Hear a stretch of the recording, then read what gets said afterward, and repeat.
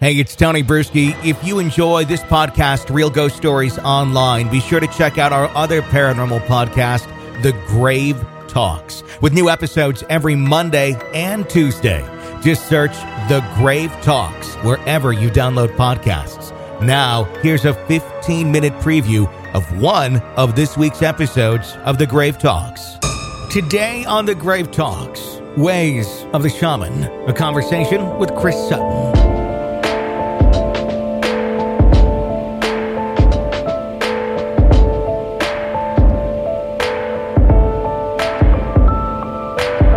Chris Sutton grew up in a very practical, normal thinking house. The idea of acceptance of spirits or ghosts was viewed as simply nonsense. Later in life, Chris would find himself in a deep depression as a result of his career and being surrounded by constant negativity. He'd find a path out of this depression through therapy and adopting shamanistic traditions as part of his life. On this journey, Chris would find himself being asked to intervene on paranormal investigations, helping to bring peace to families being tormented by spirits. Today we hear about this journey with Chris Sutton. You know, like a lot of people have this story from their little kids and stuff like that. And I had some of that sort of thing where I would like catch things out of the corner of my eye, or I was able to like discern things about people. What folks may or may not know is I do practice shamanism, and and this all ties together. But, back when I was younger, I would have those moments where it's like, yeah, this is kind of cool. But, I grew up as a jock and I went to my parents were religious per se, but we went to the Unitarian church. And so there's no really spiritual type of thing. It's all very philosophical and very intellectual type of a framework. And so I was always based pretty much in what we call reality, quotation marks in the air. So I went along like this. I had a very early when I was probably in late grade school, middle school, that type of thing, I was interested in UFOs. So that was my paranormal thing back then, was that sort of thing up into my 20s probably. The big event, the big thing where they got me, so to speak. I was actually in my mid-30s, and I was married, had a child at that time. She was 1. And so my wife, Julia, she was a powwow dancer. And when she was in high school in the Explorers, she loves powwow dancing. And so we're living in this little bitty town in east central Illinois, in a little bitty county. And for some reason, and this is how the universe works time and time again, for some reason, the national powwow, not just any little powwow, the national powwow comes to a county seat. And so my wife says, well, let's go. I want to see this because I used to dance and stuff like that. And I'm like, and I've got no frame of reference for any of this stuff. I mean, I knew about the Native Americans and the historical, and that sort of thing. And I always, felt a lot of empathy for that.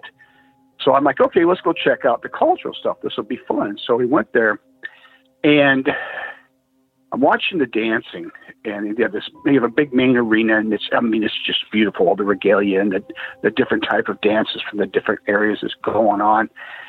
And I look off, and there's a livestock barn. There's a county fairground, and so there's a livestock barn over there where these judge cows and things like that.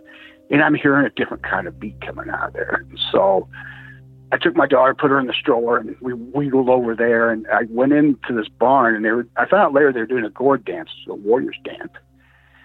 And right there and then, actually scared the crap out of me, to be honest, because here my whole world just got rocked because I could feel this other world, this world of spirit, or whatever you want to call it, the next realm over. And I walked out there dazed, and I said, I got to figure this out. And so, bang, I grabbed a book and read about this medicine man, this Sioux medicine man named Black Elk. And I say to the universe, I say to myself, wow, I'd really love to learn about that way of being spiritual. I'm here, I'm ready to get spiritual and stuff, and this is my path. And, a week later or two, I'm reading a magazine from Chicago, and somebody's got a pipe circle. And that's how you pray with the pipe in the Lakota tradition. And so I call him up, can I come to your pipe circle? And I said, yeah, come on. And there it starts. So I learned all this shamanic stuff, and which is a healing. And you deal with spirits. You deal with the spirits, the animal spirits, the the spirits of the ancestors or the spirit guides.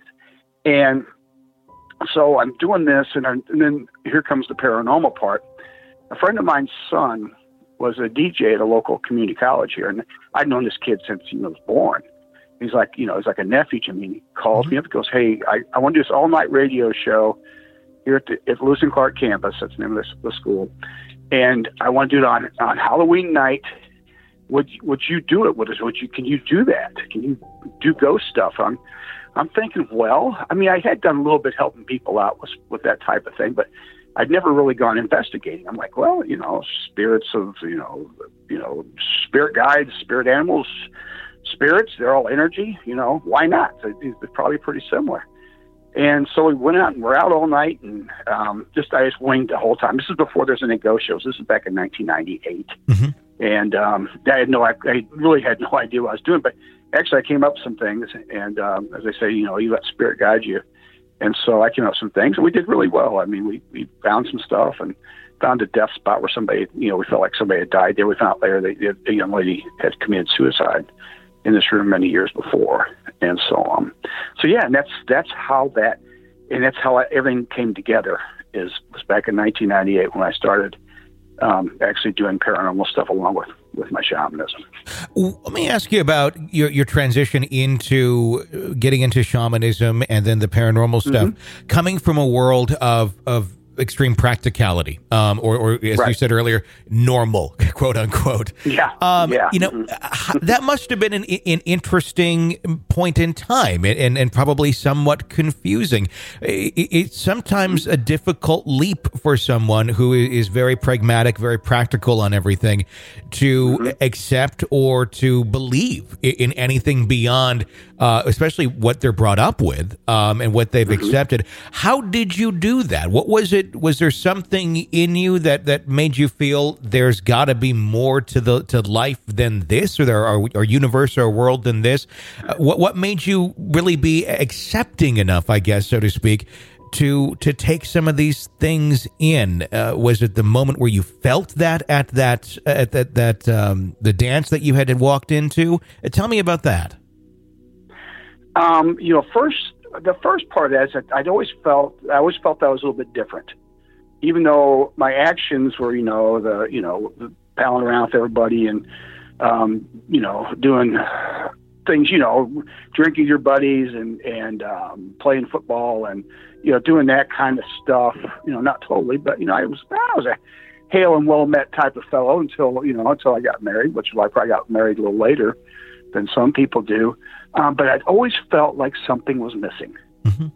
That there was part in it. It was something I couldn't figure it out. But I could feel it. I couldn't articulate it, but I could feel it that something was not complete. And I tell people today, if you have that feeling, then let's look into it, because I bet it's something spiritual. And I can look back at times when I got those clues, and I just was wasn't prepared to act on. I'm in third grade, and our teacher reads us the Hobbit, and as soon as they get to the part where Gandalf's introduced, I can feel that thrill go up my spine. I didn't know why. I said, "Wow, I just must like." So I've always kind of liked wizards and stuff like that, from that age. And then I'm 20 years old, and this was 1977. So okay, I'm telling everybody how old I am, which is no problem. But so I'm watching Star Wars, okay, and for the first time. And, get to the part where Obi-Wan tells Luke, you must learn the ways of the Force if you want to come with me to Alderaan. And boom, I get that same thrill. I said, so I know something's missing, but darn it, I cannot put my finger on it. Now, I had lots of, at the time when this happened, mentally and emotionally, I was a wreck. I worked in social services all my life, and I was working with kids. The reason I lived where I lived, because there was an old military school there. They turned into a treatment center for adolescents who'd become sex offenders. Well, now, not only are they all offenders, but they're all victims as well. 97% of every sex offender has been sexually offended against. They've been sexually abused. Sure. And at that time, I didn't know I was empathetic, which means I can feel the emotions of other people. I always knew I was affected by other people, but I didn't know how. But I hear these kids were telling me stories about what had happened and what they'd done, which is horrible enough, at the face value. But then you start I was feeling their feelings, and actually would get pictures of this crap happening to them. And I was really depressed. I was, clinically a mess. Sure. So I had this urge, okay, I got to do something here. And all of a sudden, here, like I said, I go in this barn and I feel, and the pain went away. And I saw a hope. I felt hope. Wait a minute, this is, I didn't quite know it at the time, but I got that spark. This is your way out.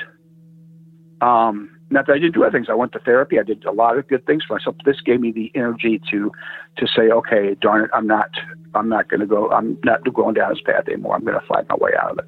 Mm-hmm. And that was, I had a lot of motivation to try something new. And my advice to anybody is don't wait for it for that long. If you feel like you need to do something, do it. Sure. But yeah, it became a matter of almost necessity. Mm-hmm. I think I would have done it anyway, eventually, but it just came to me at really the right time, and where I needed something to push me, and that did, and it changed my life, obviously for the better, because I'm still here. What do you think that is, where you had that moment where you felt mm-hmm. like this is the way out? Not in so much in the sense that there was literally a voice talking to you, or maybe there was. I don't know if there's some that's how clear it can be, saying this mm-hmm. is the way out for us, or is it just it's the download of the information of this is the way out. I know this is the path. This is what I need to do. Mm-hmm. How do you view that? Is that the universe telling you, this is the direction that you should be going in? Is there a guide? Is it a ghost? Is it a spirit? Is it what is your opinion on what that is when your life gets to a certain point or a certain direction, and then there is a dramatic shift that just seems to happen? It almost finds you and helps you, gives you that hand, that life, that life vest or whatever to pull you out of what's pulling you down. All the above. It's I always tell people, I wish I knew all the rules, all the possibilities that could happen, because it's your spirit guides. Now I wasn't aware of them then. I am now. But I knew they were there. Now I look back and I knew they were there then. It took like a universal shift for me. And when you say the universe, it's like, okay, what's that? It's a bunch of stars and that. No, it's this, I don't know, it's consciousness, whatever you want to call it. Because we all have a place in the universe. In our tradition, I practice now, we believe everybody has medicine, everybody has a gift from God or from spirit. And that gift starts to wake up. And if it's not being tended to, it's like you're not fulfilling your destiny. You have free will. There's so many different angles and ways you can go to it. So I'm just kind of talking for me. Mm-hmm. That energy becomes so great that you have to finally say yes to it one way or the other. Otherwise, you start getting sick, like I started getting sick. And certainly some people get physically sick. And it's just, but once the spirit will interact with you in a way that you will respond to. I was just talking to a nice lady last night on the phone, and she was telling me her story about how she was seeing this apparition of a young native girl, but it was becoming like more and more scary looking. Hope you enjoyed this 15-minute preview of one of this week's 2 brand new episodes of The Grave Talks. To hear the rest and get new episodes every Monday and Tuesday right in your podcast feed, search The Grave Talks wherever you download podcasts and press subscribe, or visit thegravetalks.com.